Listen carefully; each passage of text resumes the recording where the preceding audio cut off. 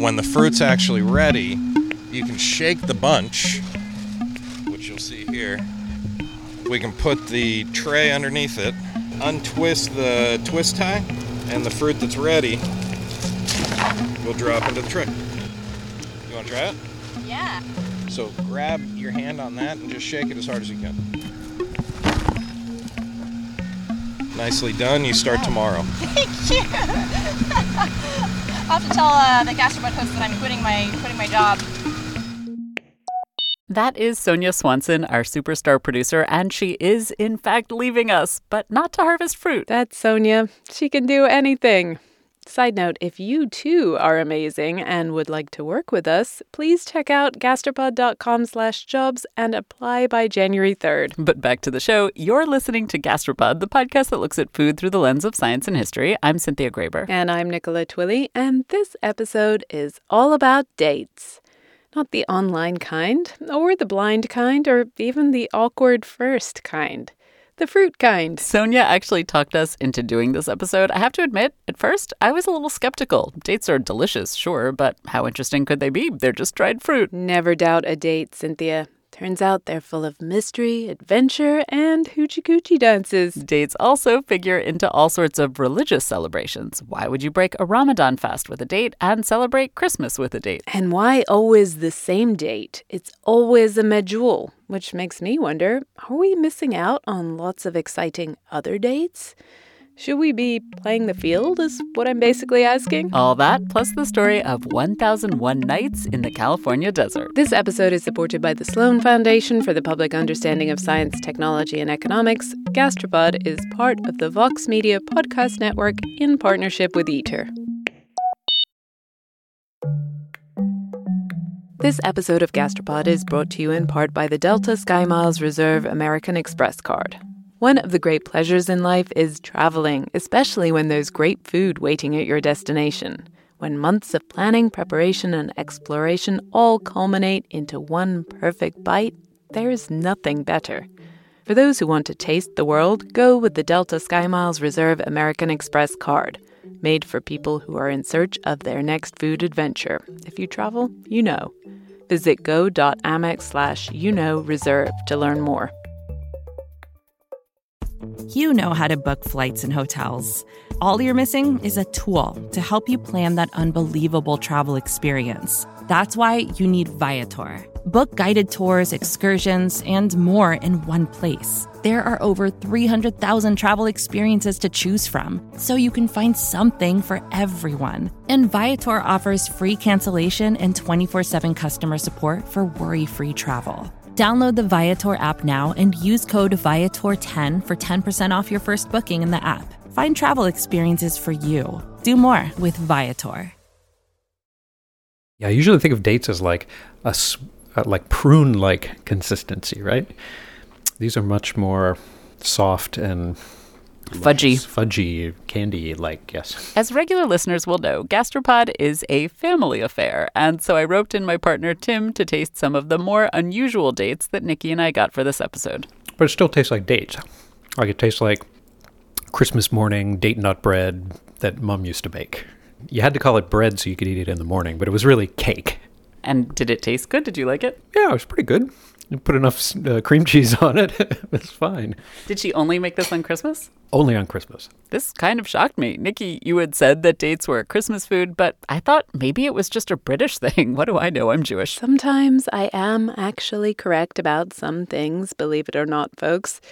But yes, growing up, we always had a box of dates on the sideboard at Christmas time, and we were not alone. And a lot of this is done through mail order. This is a really successful mail order food business very early on. And dates were a really popular Christmas item to send to people. I remember as a child sending dates to relatives across the United States at Christmas time. That's Sarah C. Cates. I always tell people that it's C. Cates rhymes with dates. She's a professor of history at San Joaquin Delta College in California, and she wrote her thesis about the history of California's date industry. I'd just like to spend a moment more noting that I was right about Christmas and dates, but apparently that's not the only occasion Christians bust out the dates. Tadros spent his working life farming dates in California, but he came from Egypt, where dates were de rigueur for a Coptic Christian holiday earlier in the year. Yes, the red dates especially is a symbol of, they call it Nowruz celebration. And that's for the martyrs, the Christian that died. And then because if it is red, it simplify the blood of these martyrs. And then for Muslims around the world, it's traditional to break the fast each night of the month of Ramadan with a date. We asked a reporter in Jerusalem to record a local family last spring during Ramadan. They gathered together for their iftar feast and, of course, enjoyed some dates. Bismillahirrahmanirrahim. عادة تستمر على صورة رمضان سنة نبوية. النبي عليه الصلاة والسلام كان يفطر على تمر.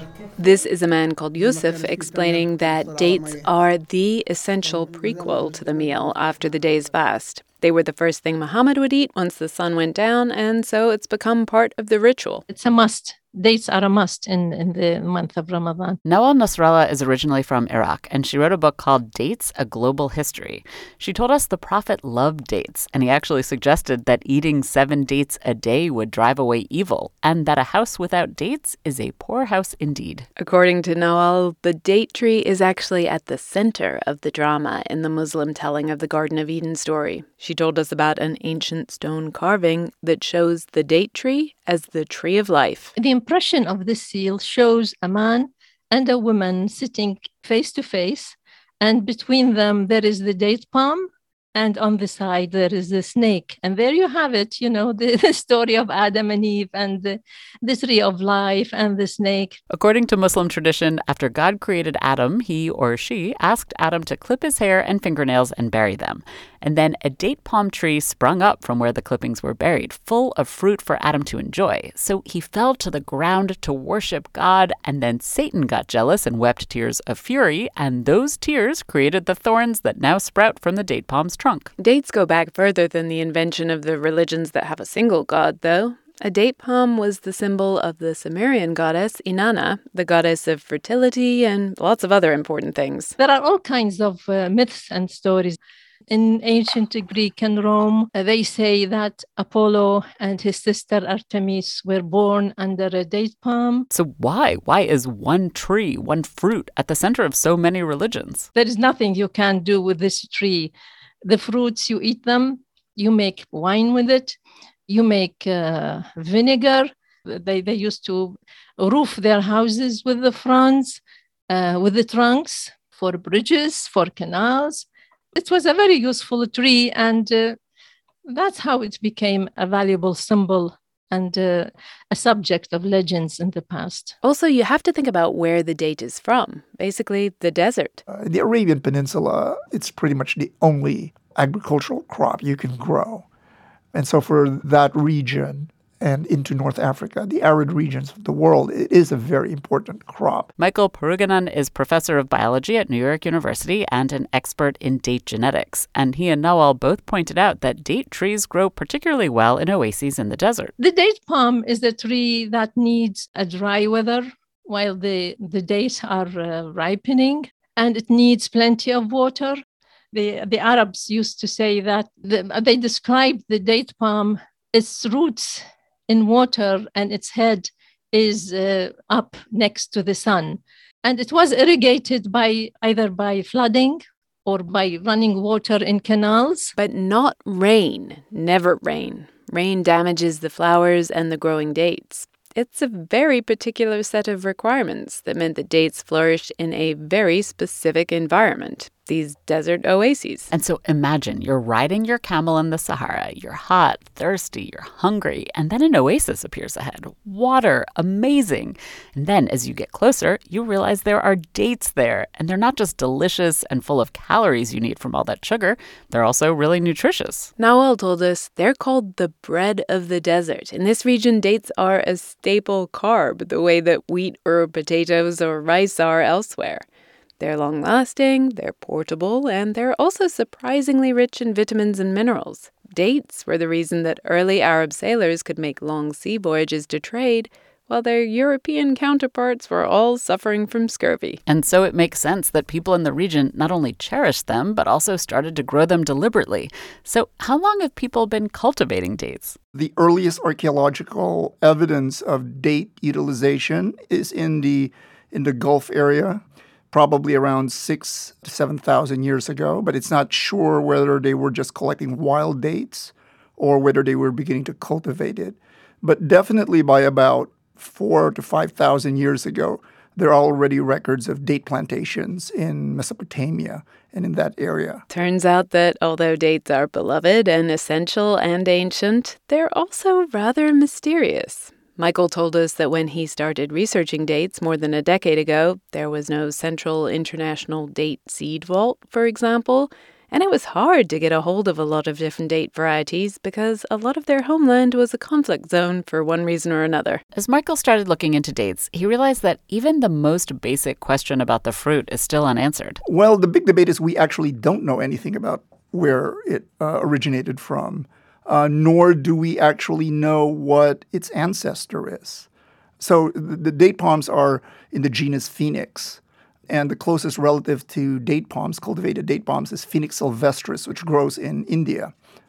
And so there have been theories that they originated maybe somewhere in the Iran-Iraqi area, the Gulf area, Oman. There are also theories that, no, they didn't originate there. They originated maybe in North Africa. Michael's specialty is in plant genetics, so he decided to try to crack this cold case using DNA. He and his lab set out to sample 100 different date varieties, although they're now up to several hundred. Michael studied the genetics of all these varieties, and he and his colleagues have been able to tease out a few things. For one, dates when they're ripening on the tree come in shades of two colors, red and yellow. And we figured out the gene that's responsible for that based on our analysis. And it's the same gene that's mutated in oil palm. It's like Kevin Bacon is scripting this, folks. Our 2 back-to-back palm episodes turn out to actually be related. Well, not closely related. They're 30 million years apart. It's the same gene that gives, dark-colored and light-colored oil palm seeds.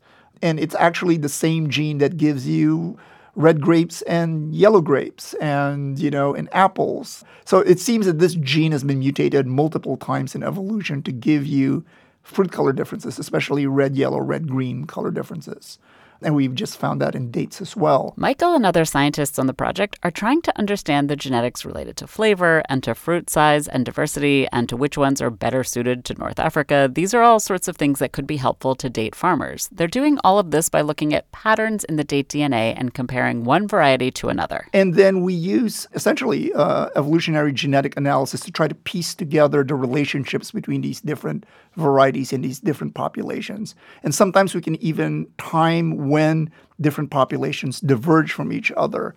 And in so doing, we can piece together a picture of how these different populations are related to each other, but even more importantly, possibly provide ideas of how they may have spread from where we think they originated from, which is the Gulf area. That's their current hypothesis. But even with all the DNA he's gathered, Michael's big question, the big question about dates, where their wild ancestor came from and where humans began to cultivate them, that is still a mystery. He has pieced together some clues. A colleague of his looked into the genetics of what seemed like wild dates in Oman, and they were in fact genetically different from our common dates. They were still very closely related to cultivated dates, but they were genetically distinct. So that's the closest we've managed to find what could possibly, we don't think it's the ancestor, but maybe a very, very close wild group of dates. Frankly, Michael told us he's found that a lot of what seemed like they could be wild date palms are actually just escapees from human cultivation. They're the descendants of previously cultivated dates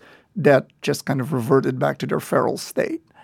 Nobody has seen what I almost call the mythical wild ancestral date palm. And in fact, there are even suggestions that they don't exist anymore, that essentially the domesticated date is all we've got left, that it replaced all of these wild ancestral dates. So we're still looking, but we haven't found them yet.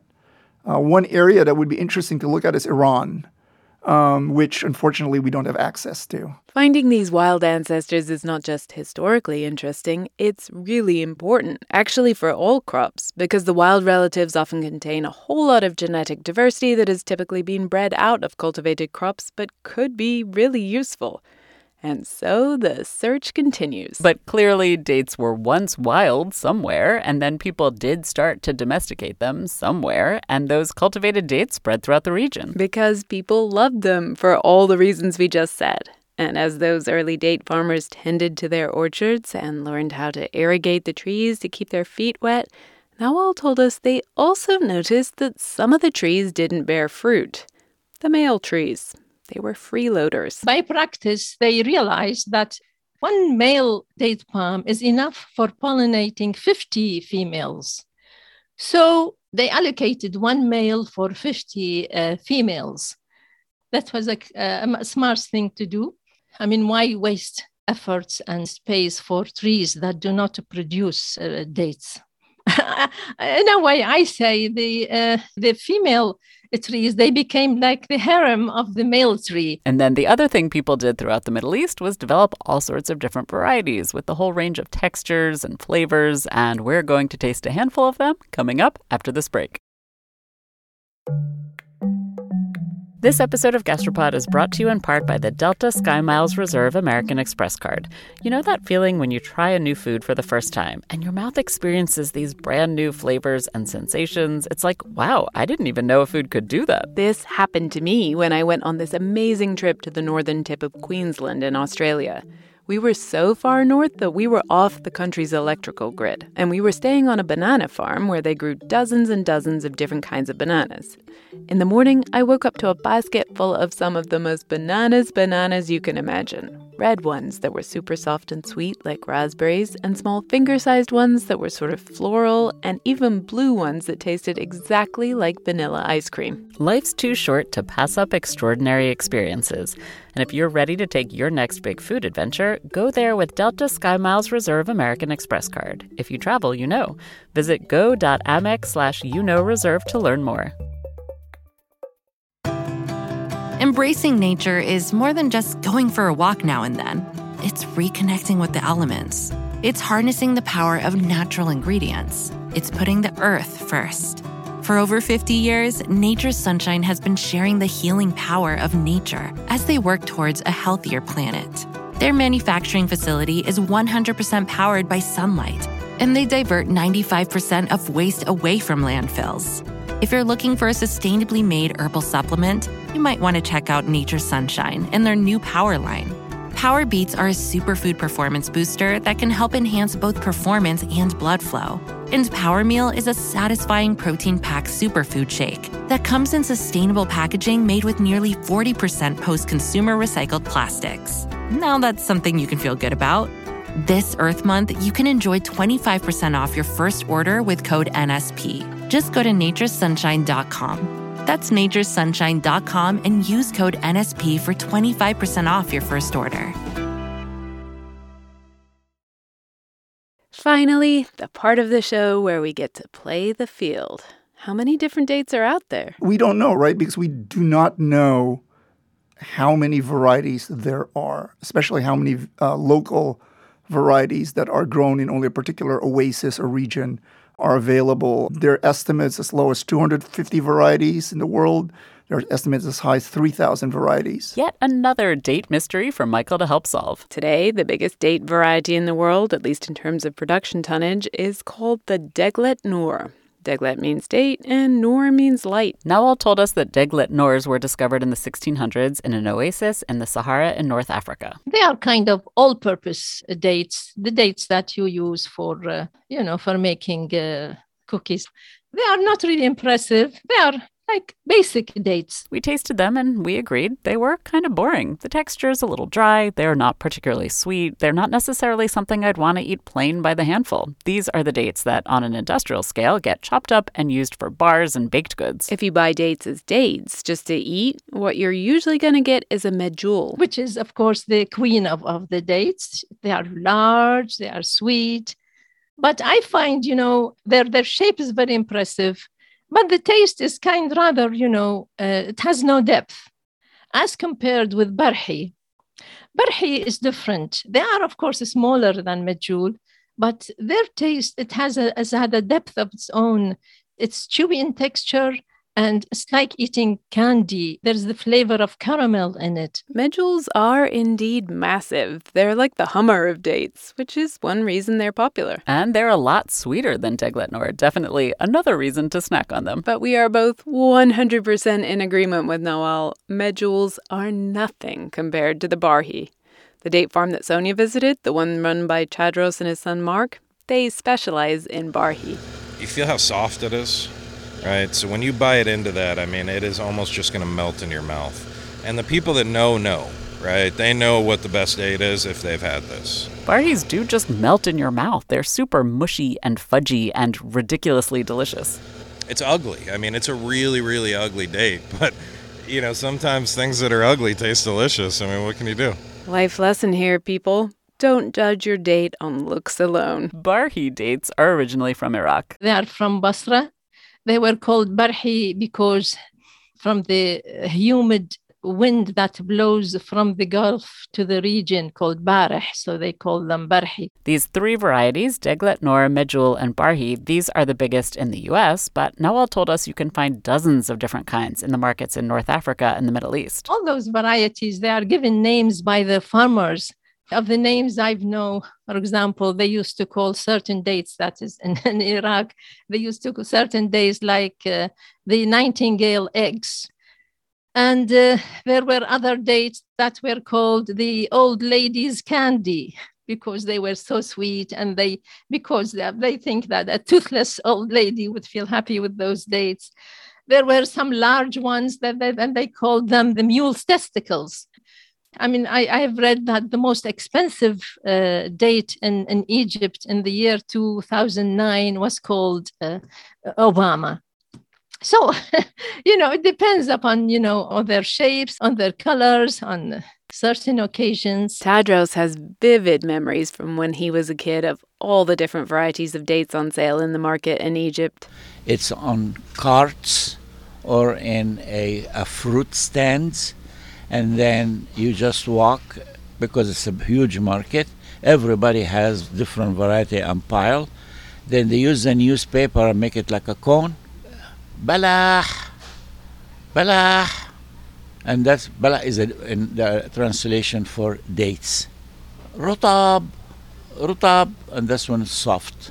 Then balah rutab, then everybody just comes to see what he has in that day, what variety he has. We didn't get to shop in a market in the Middle East, but we did get a hold of 7 unusual varieties. Okay, so we have Abada, we have Zahidi, Deglet, Kadrawi, Brunette, Blonde, Black Beauty.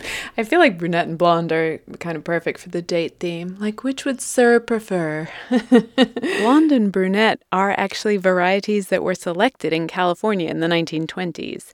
And we liked blonde fine. It had a nice fudgy texture and a caramel taste. I like that. Happy about them. Blonde is great. Let's see how brunette stacks up. I'm rooting for brunette, to be honest. Obviously, me too here. I always root for the brunettes. Sorry, blonde. They got everything else. They don't need our support. The flavor is great.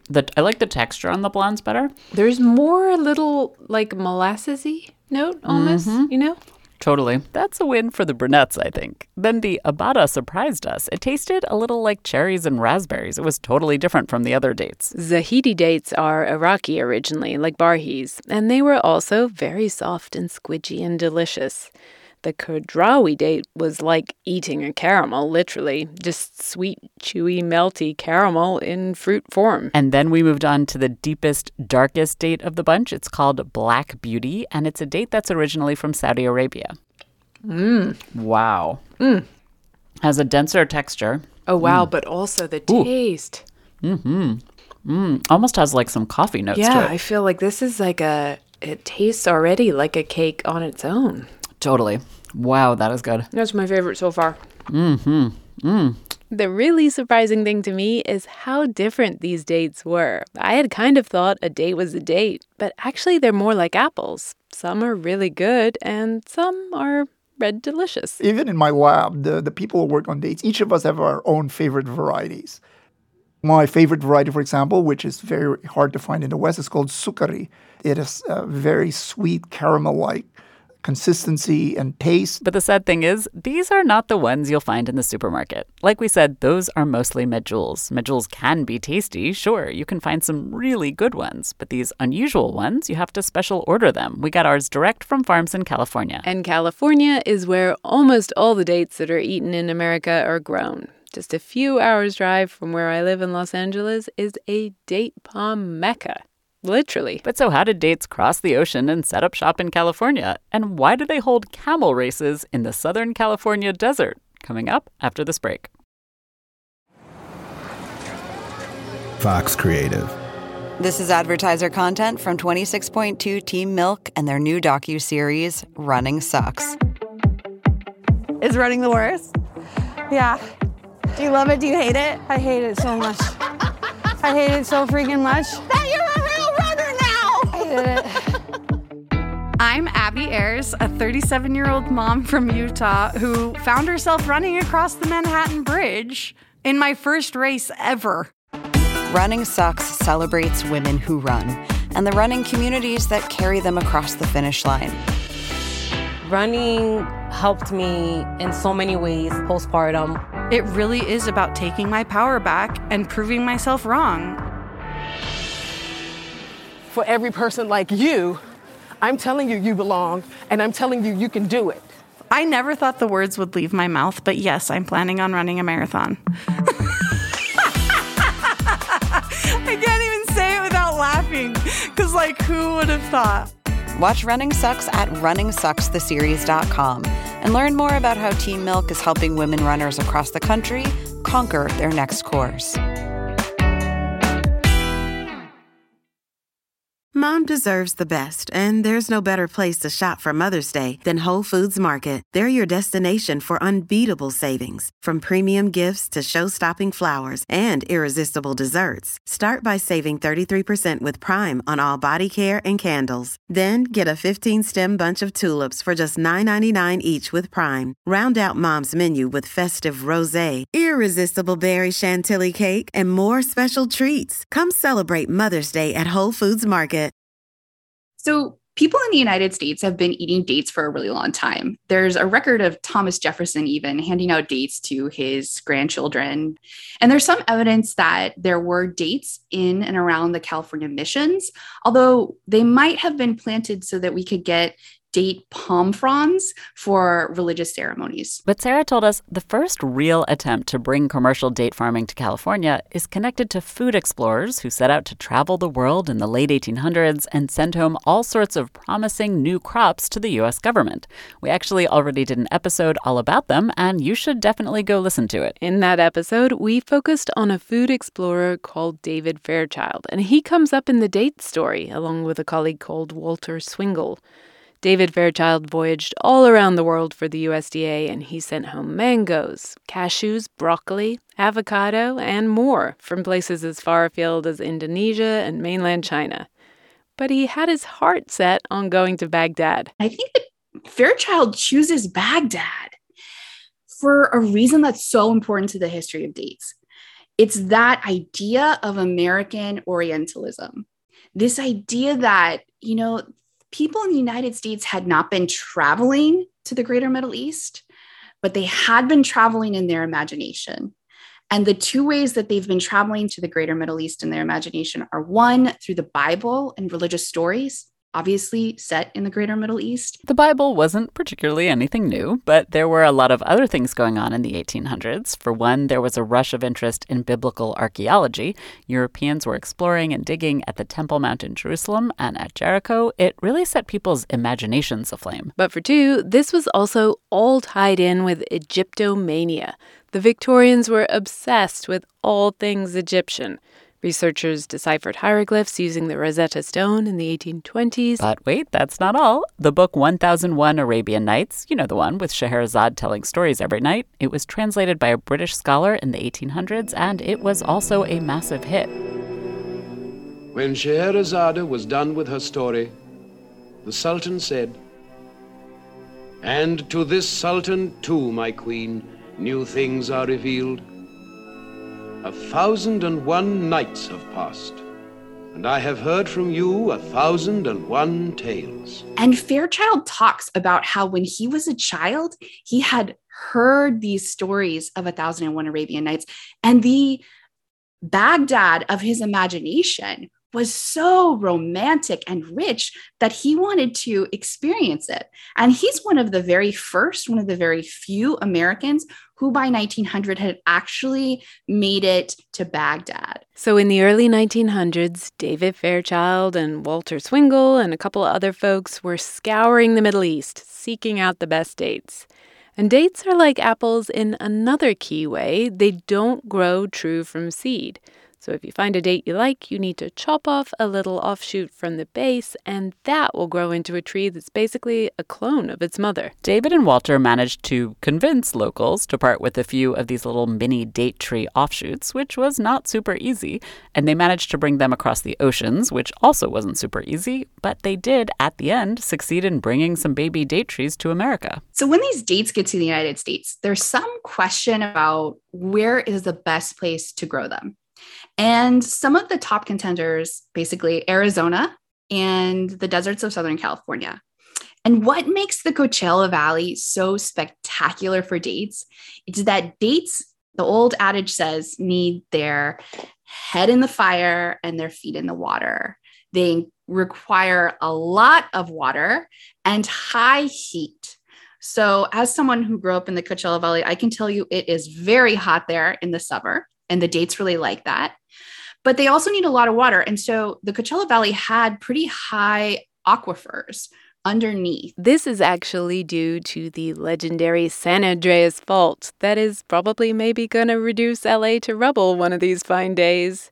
The San Andreas runs right through the middle of the Coachella Valley, and it seems to form an impermeable barrier underground, which causes groundwater to pool above it, nearer the surface. And then also remember that dates hate rain during the growing season, and America's other would-be date region, Arizona, can have monsoon-style downpours, whereas the Coachella Valley is basically dry as a bone. This is really exciting to the people who create kind of this date culture and date agriculture, because they've already sort of been trying to make the claim that the landscape of the Coachella Valley is America's Arabia, that it looks identical, that the weather is the same to the greater Middle East, so that you could essentially travel the world without leaving the state. This remaking of the very southeastern corner of California into a fake Middle East, it's a big project, and it didn't happen overnight. For one thing, the date trees had to go into quarantine first, so they didn't bring in disease. In 1927, Walter Swingle collected 11 offshoots of a particularly delicious date from Morocco called the Medjool. They seemed to be disease-free. But at the time, the date industry in Morocco was being destroyed by a fungus. Over a few years, it wiped out more than 15 million date trees in North Africa. And so in order to kind of prevent that,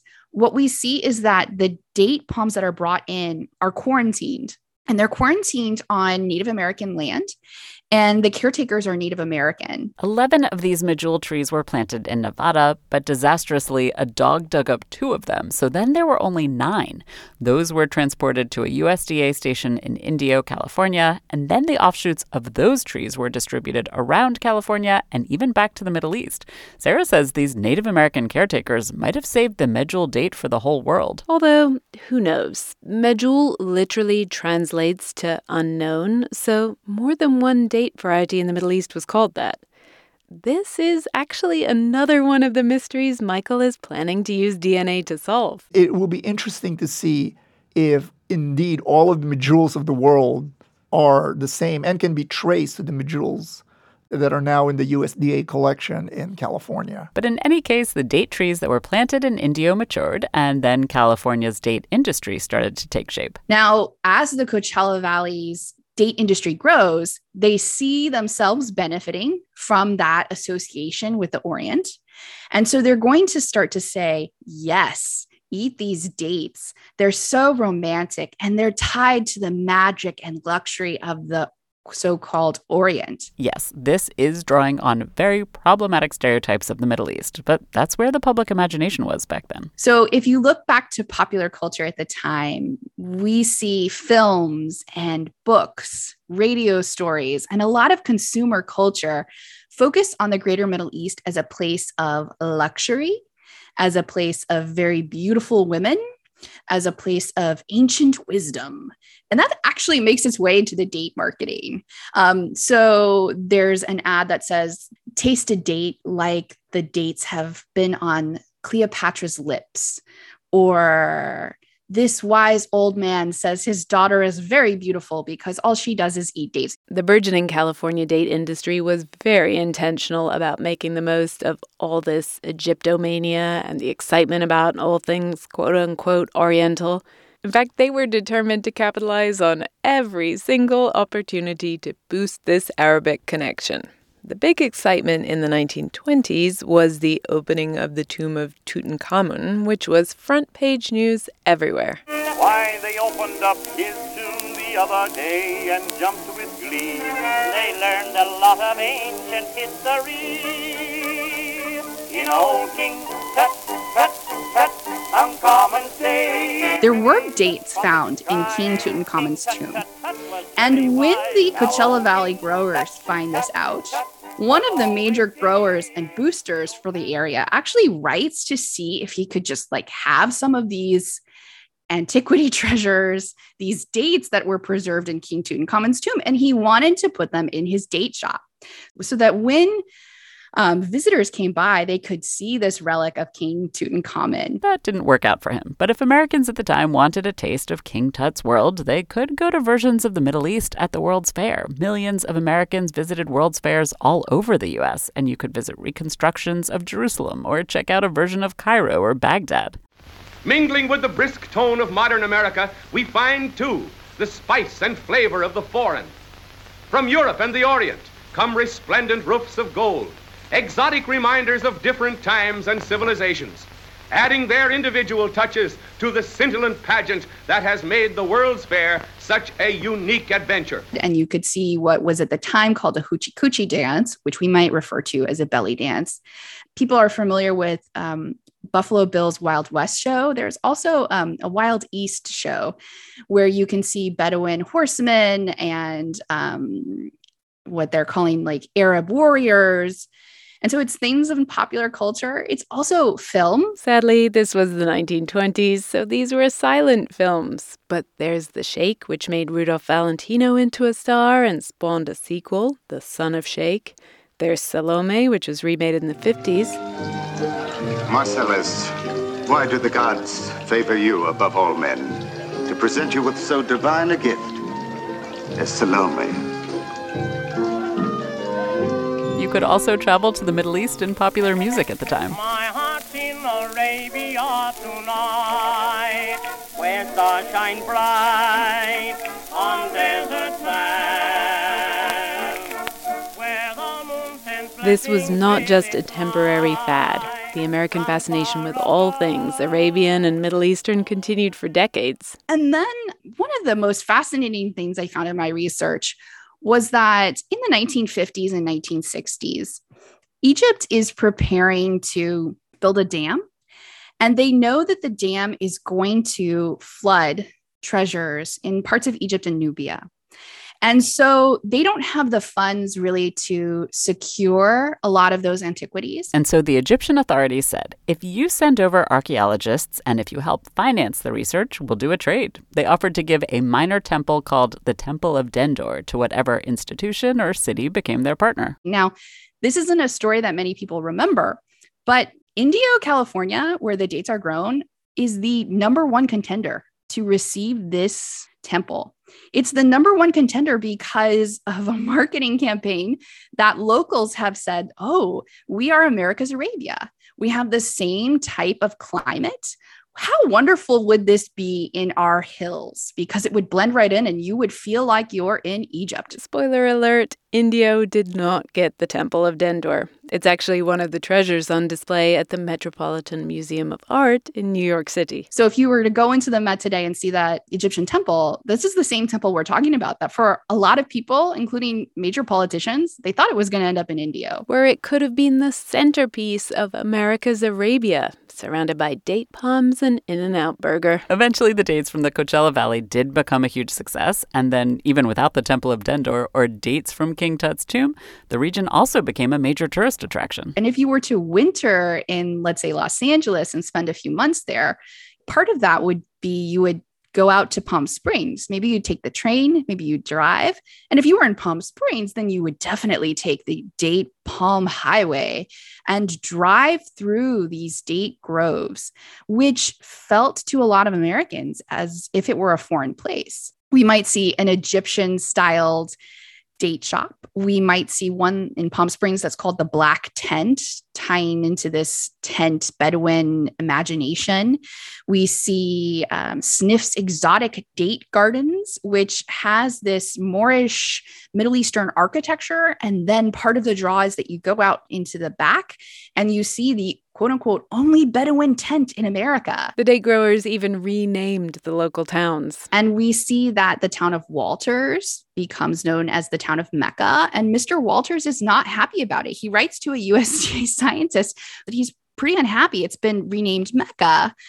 We see towns called Oasis. We see towns called Edom, which is a reference to the Bible as well. Even the Salton Sea, which is a super saline shallow lake right atop the San Andreas Fault in the Coachella Valley, got roped into the Middle Eastern makeover. We see people talking about it as if it is the Dead Sea, and it is America's Dead Sea. And in that region that had been turned into America's Middle East and the American date palm capital, they also held a huge date festival every year that had camel races and beauty pageants with girls dressed as if they were Scheherazade. And so if you can picture I Dream of Jeannie from the 60s, that is often what this looks like.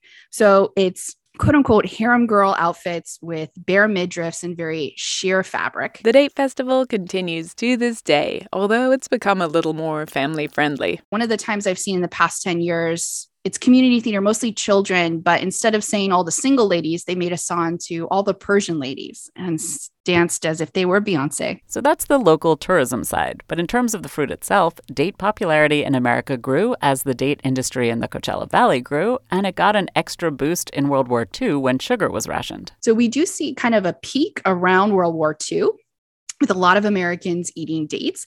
But I might say it's definitely having a renaissance now with the different types of diets, like the paleo diet. People who are trying to eat more whole foods are really turning to the date as a type of sweet that's very much less processed than other things they're eating. They're in just about every health bar as a natural sweetener. If you flip over the ingredient statement and look in the back, they're there. So the health bar market has grown the date industry quite a bit. Mark told us the Deglets all go into health bars these days. And then for the medjool, Mark told us he sells a full 50% of his harvest around Ramadan. A huge surge around Ramadan. Typically we'll have a huge surge, coming into the Christmas holiday, and then another huge surge come Ramadan. We're seeing it more and more consumed year-round, but Ramadan is a massive push for date companies. You might be able to find dates in all those snack bars, but in general, dates really are still a specialty food for special occasions like Christmas and Ramadan. In part, it's because they're a special fruit. They take a lot of effort to grow. There is no product that is grown in the United States that is more labor-intensive than dates. I would compare this to saffron without the luxury of having that tremendously high price point. Mark told us he still does pretty much everything by hand. The first job of the year is dethorning the palms, then the trees flower, and it is pollination time. So we harvest that pollen. It looks like almost a big club. It's this big kind of bulbous brown club-looking thing, and inside of it is flowers that produce pollen. So we harvest the pollen from our trees by cutting those clubs off, hanging them to dry, and then shaking them. And then we take a vacuum and vacuum all of the pollen back up through almost like a screen door. And then that'll help kind of get rid of all of the flower leaves that fall in. Then we put them in these little puffers climb up the tree and puff some pollen on every single flower. When it comes time to harvest, that also is still really labor-intensive. They go tree by tree and head up on a cherry picker. It's a machine that lifts people up to the tree height so they can pick by hand. They harvest just based on when the dates on that tree are ready. As we said earlier, one of their specialties is the yellow, hard, crunchy barhi. This is a thing I did not know at all about dates, but apparently, especially in their homelands in North Africa and the Middle East, people enjoy dates at different stages of ripeness. A barhi at the yellow stage is technically ripe, but it is nothing like the brown caramel squidginess I associate with dates. Barhi, right? You've got two different ways of consuming it. In its yellow state, you're going to find some tannin. Tannin's what you'd find in a really strong cab. That's what dries out your palate.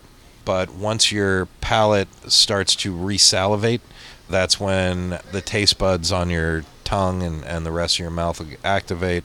And that's where you start to pick up some of the sugars. That was so wild about tasting crunchy barhis. They really made my mouth pucker with all those tannins, like the kind you might experience in a really tannic, puckery red wine.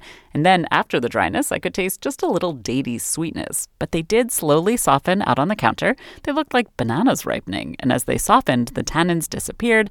And they even tasted kind of like ripe, mushy bananas, along with all those delicious caramel notes. Barhis are genuinely amazing. I'd say, 50% of the customers consume them when they're crunchy.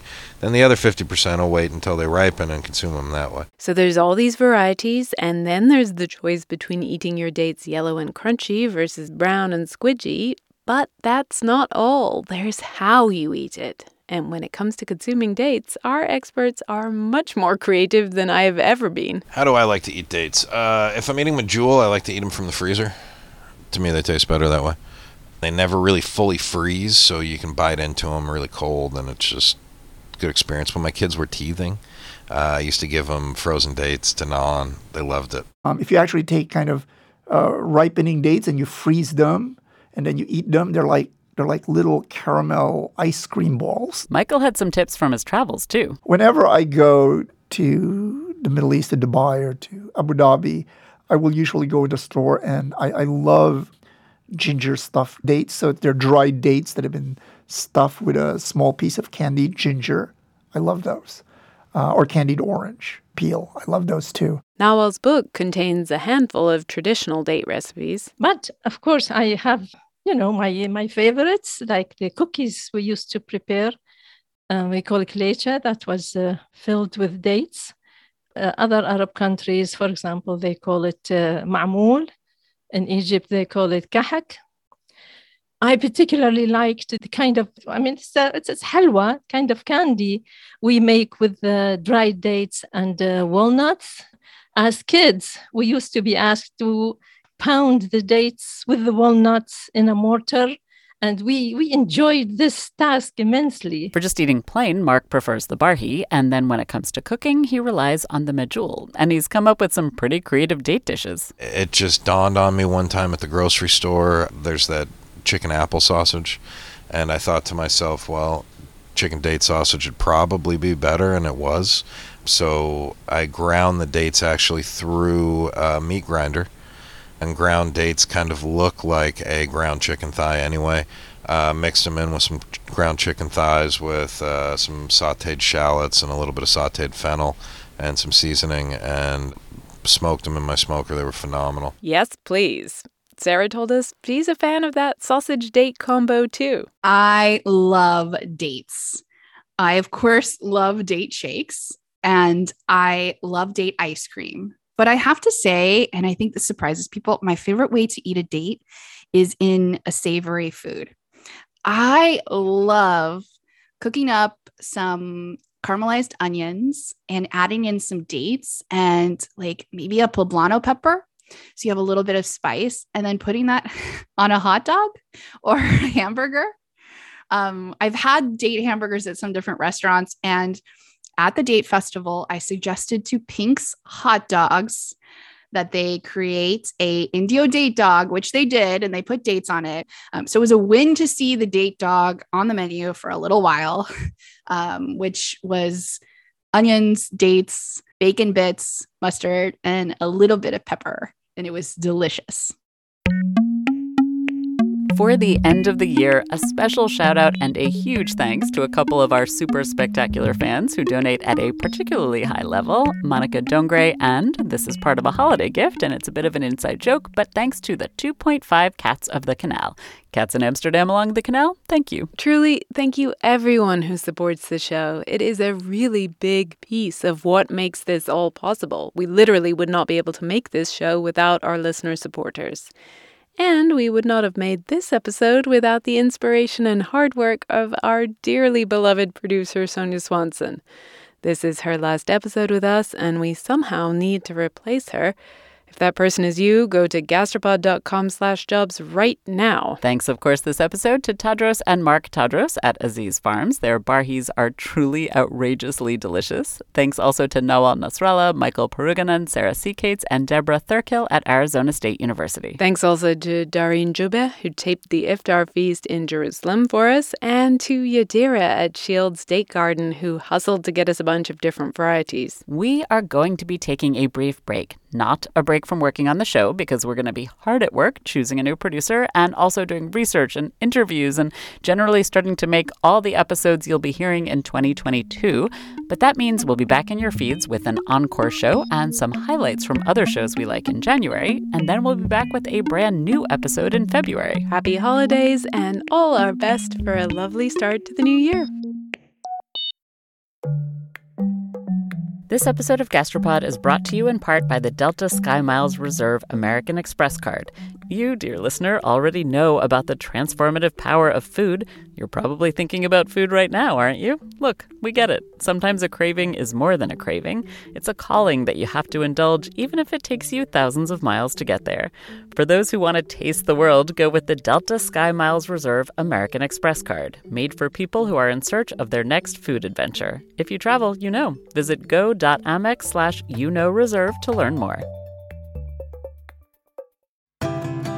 Celebrate Earth Month this April by harnessing the power of Mother Nature with Nature's Sunshine's new Power line. From Power Greens with over 200 plant-based nutrients to support gut health and foundational nutrition, to Power Beets that can improve performance and blood flow. Not to mention Power Meal, which delivers plant-based calories from whole foods to help keep you both energized and feeling satisfied throughout the day. This Earth Month, you can enjoy 25% off your first order with code NSP. Just go to naturesunshine.com. That's naturesunshine.com and use code NSP for 25% off your first order.